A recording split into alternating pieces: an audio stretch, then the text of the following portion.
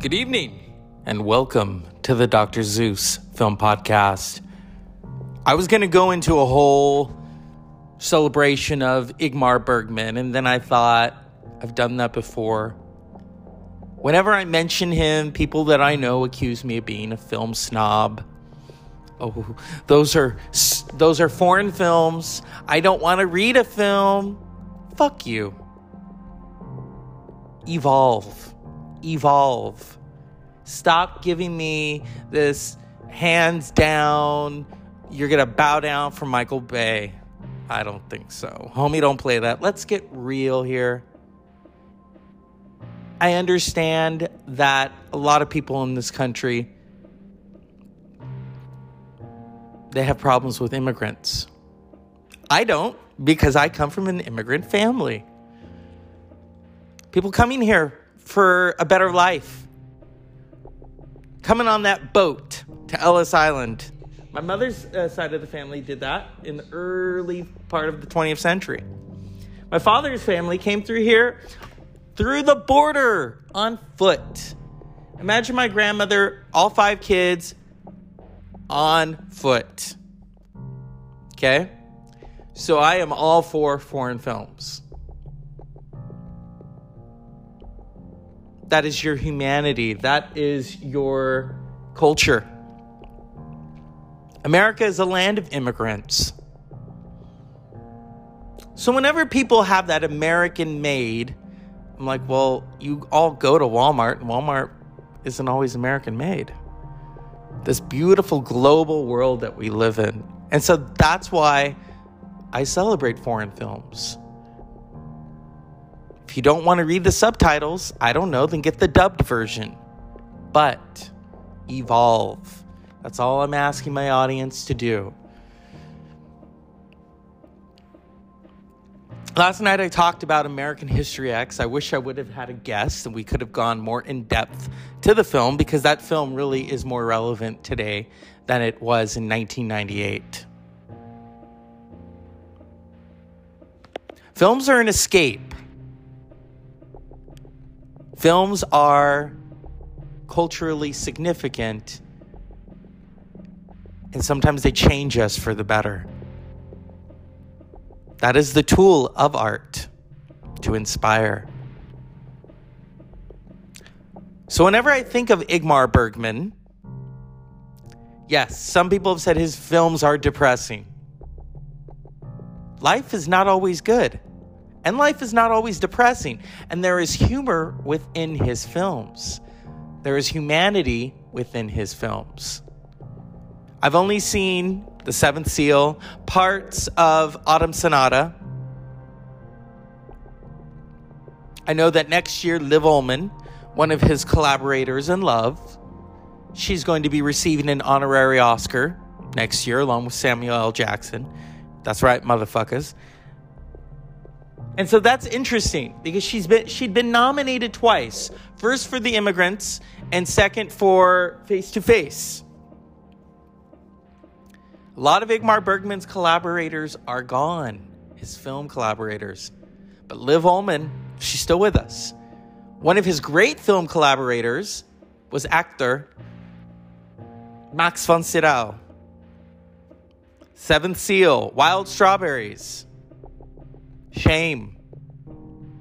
Went on to do Pele the Conqueror and The Exorcist. So Ingmar Bergman is within the culture. Think of Bill and Ted's Excellent Adventures, Death. You all think that the film creators created that.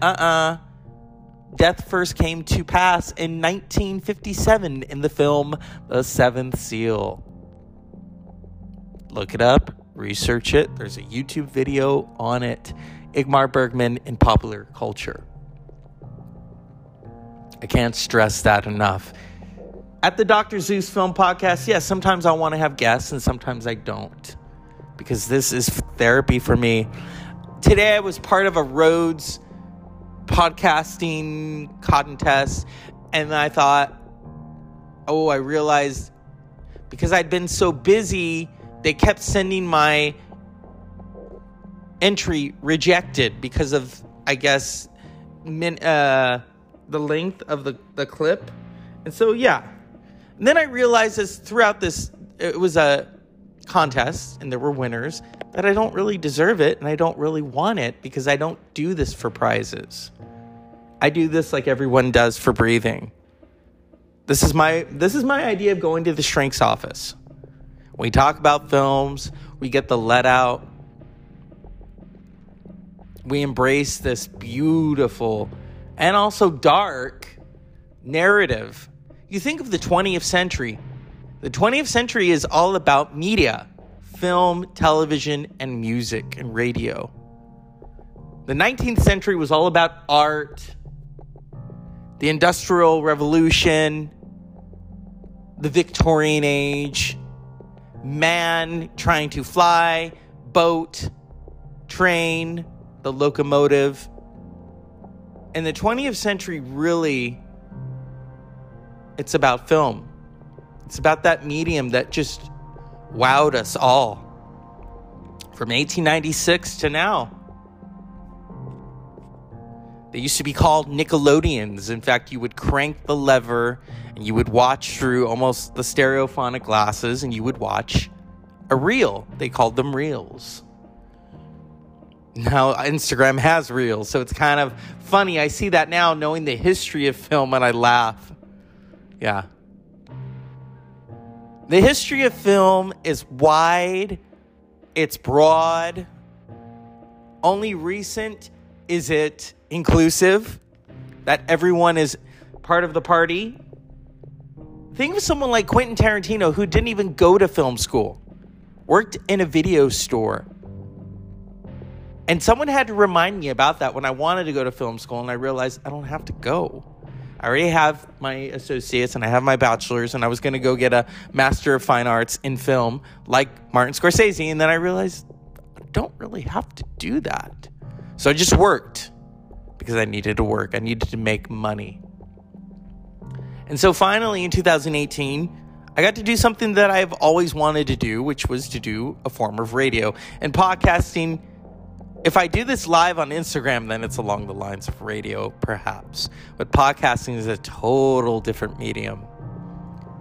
The one person I could say that inspired me early on to do podcasting was Mark Maron. I love the podcast WTF. His guests, I don't think anyone can even get guests like that. Jimmy Fallon can't, Kimmel, even Colbert, they cannot get guests like Mark Maron. It's truly a revolutionary form right there. And the great Gil Scott-Heron said, the revolution will not be televised. And it won't. It's on the podcast. It's on the format. I thought a lot about today, and I looked at clips of Ingmar Bergman and what I was going to say, and I realized I've done that. I don't want to bore you all. I still have many of his films to watch. I used to climb at the Mount Kubrick and think that's it, and Scorsese. And then I watched Ingmar Bergman's The Seventh Seal, and it blew my fucking mind. And it was during the early days of the pandemic. And I thought, oh shit. And then I didn't know if I liked it or not. That is the true essence of a film, is whether you liked it or not. It's so hard for you to conceptualize. What did that film do to me? And then you think about it. I remember going to sleep, and I kept thinking about The Seventh Seal. And it was burrowing in me, and I thought, I have to watch it again. Why? The look, the color, the frames, the light, the darkness, the story, the acting, the music. The whole package of the film delivered by Ingmar Bergman. There are many people that say, oh, this is his best. Okay. That's like saying your favorite band. I have so many. I do talk about music on this podcast, and I'm not going to rebrand it the Dr. Zeus Film and Music Podcast, because then I also talk about television, and I also talk about other things. So I always weave it into here. And this podcast has just been a great form of creativity. I am a creative mind. I've been a creative mind since I was little. I'm probably one of the few people to admit, yeah, I used to have flying dreams. I wouldn't talk about them. I didn't know what they meant until I got older. It was always dreams of escape. I was always trying to escape something. I can remember having an astral projection dream more than once as a little kid and not realizing what they were until I got older. Very esoteric. And what's beautiful about that is that I'm able to I can feel a lot of those films that I watch. I try not to watch a lot of violent films. I remember watching The Revenant when I first started podcasting. And it was beautifully photographed. I'll give them that. But it was just too violent. And yeah, that's man. I mean, you think of something like Bambi. It's nature versus man. Because let's face it, we really are fucked up when it comes to nature. And we go in there and we think that we can just own everything and that we can butcher everything to our liking. This also includes religion. I'm not religious whatsoever. I'm spiritual. And so that's why I'm very selective of the films that I watch. People will tell me, why don't you watch this? Why don't you watch that? So I'm very hesitant to watch certain films. Yes, I'm going to watch Big Trouble in Little China, Jason, because I need to. I still have not watched all of those Joseph von Sternberg, Marlene Dietrich films. See, I've seen Morocco and I've seen Blonde Venus. The others I have not seen. I'm trying to find time to watch them. And I've got time. But also it is my attention span. My attention span is like, I want to be outside. I want to be counting my steps. Monitoring. And that's what I've tried to do throughout this month. It's been a weird month. A lot of impatience. I've had to work on that. I'm working on getting my sleep habits back. I was sleeping in and I realized this is okay until we get ready to go back to work. And then I've got to just bite it. I got to bite it. I'm not going to say bite the bullet because that's such a cliche. And what I try to do is not be a cliche podcasting wise. That's why I try not to always play clips. When I first rebranded this show, it was really because politics were just eating at me. And I realized a lesson learned from a friend of mine was to just tune it out. Shouldn't anger you. It's just politics. It's one side fighting about this. Why blue is better than red. Why red is better than blue. Blue. Yeah. And I have not made my political affiliations secret. Some of you know. And that's fine. It's part of life. In fact, I come from a family where I'm aware of both sides of the spectrum. A lot of people don't know that because I don't talk about it. They just look at me and think, stupid liberal. Really? Okay. All right. You know, the word stupid is a strong word. And I'm guessing that a few of you don't even know how to spell it. Just like people who don't know how to spell traitor and put traitor. I know a few of those people. It's kind of funny to watch. That's why social media, sometimes I'm like, I don't even want to read the comments. And I'm nice about it. And I don't say, correct that. But it's like nails on a chalkboard right there. This is the Dr. Zeus Film Podcast in a nutshell. Talking about life, talking about film. I think the greatest form of film are documentaries. Documentaries have done something that a lot of feature films can't do. Whether you like it or not, it leaves you flabbergasted. You're either angry about what you saw, you're happy about what you saw, or you want to make a difference. You want to correct those wrongs. Controversial documentaries such as Bowling for Columbine. The Amy Winehouse documentary. Because a lot of people, including myself, watched and thought, why didn't people do anything? But you can't help someone who doesn't want help.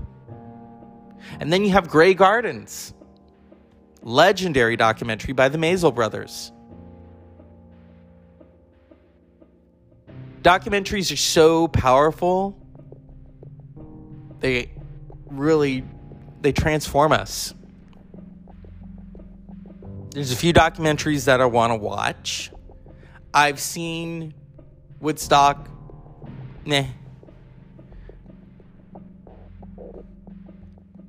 The Bob Dylan documentaries are probably the best. Because they try to capture Bob Dylan. And you and I, the audience, we know with Bob Dylan, you cannot capture him. He is just going to run the fuck away. The audience, not the audience, but the reporters have always tried to capture him and box him in. Try to make him out something that he's not. When he went electric, people lost their minds. So what's interesting is there is a documentary he did with Scorsese. I think it was the something review, Thunder Mountain Review. I'm probably wrong, and I don't have it in front of me. Some people have said that about me. Well, why don't you have notes? Why don't you be more prepared? Really? Do you do a podcast? No. That's when, unless they are a podcaster and or a radio person and they're critical of me, I don't listen. Because I've had friends who have said, this and that. And I'm thinking, you don't podcast, so shut the fuck up. And I know that's harsh, and that's fine. But you needed to hear that. There's certain people I won't have on this show because they just go on and on and on. Talking about shadow people. This is a film podcast, not a shadow people podcast, okay? There have been a few people who have asked me for money. Not pertaining to the podcast, but it's like, let's air out the grievances right here. And I've told them no on several occasions. I've had to say no so many times. When it comes to the podcast also, there are a few episodes that I just flat out cut. I had a person on here and I realized it was too revealing, and so I took it off. Because I knew some of you would get the wrong idea. The great Nina Simone said that "Don't Let Me Be Misunderstood." She probably sings the best version of that song. And there's a really powerful documentary about her. What happened, Miss Simone? Oh God, she had a voice that cut like a knife. And those are the best singers. When I watch a documentary, I learn so much. I feel so much. There are very few feature films that make me feel. And back to Ingmar Bergman, he makes you feel. He makes you go back and think, shit. Now, why is that so powerful? I can see it right now. The landscape that Ingmar Bergman always chose, which was either an island, nature, water, the beach, the forest, the wilderness. He was a great humanist. And there are a lot of things that I read about Ingmar Bergman that really made me sick. But you can separate the person from the art.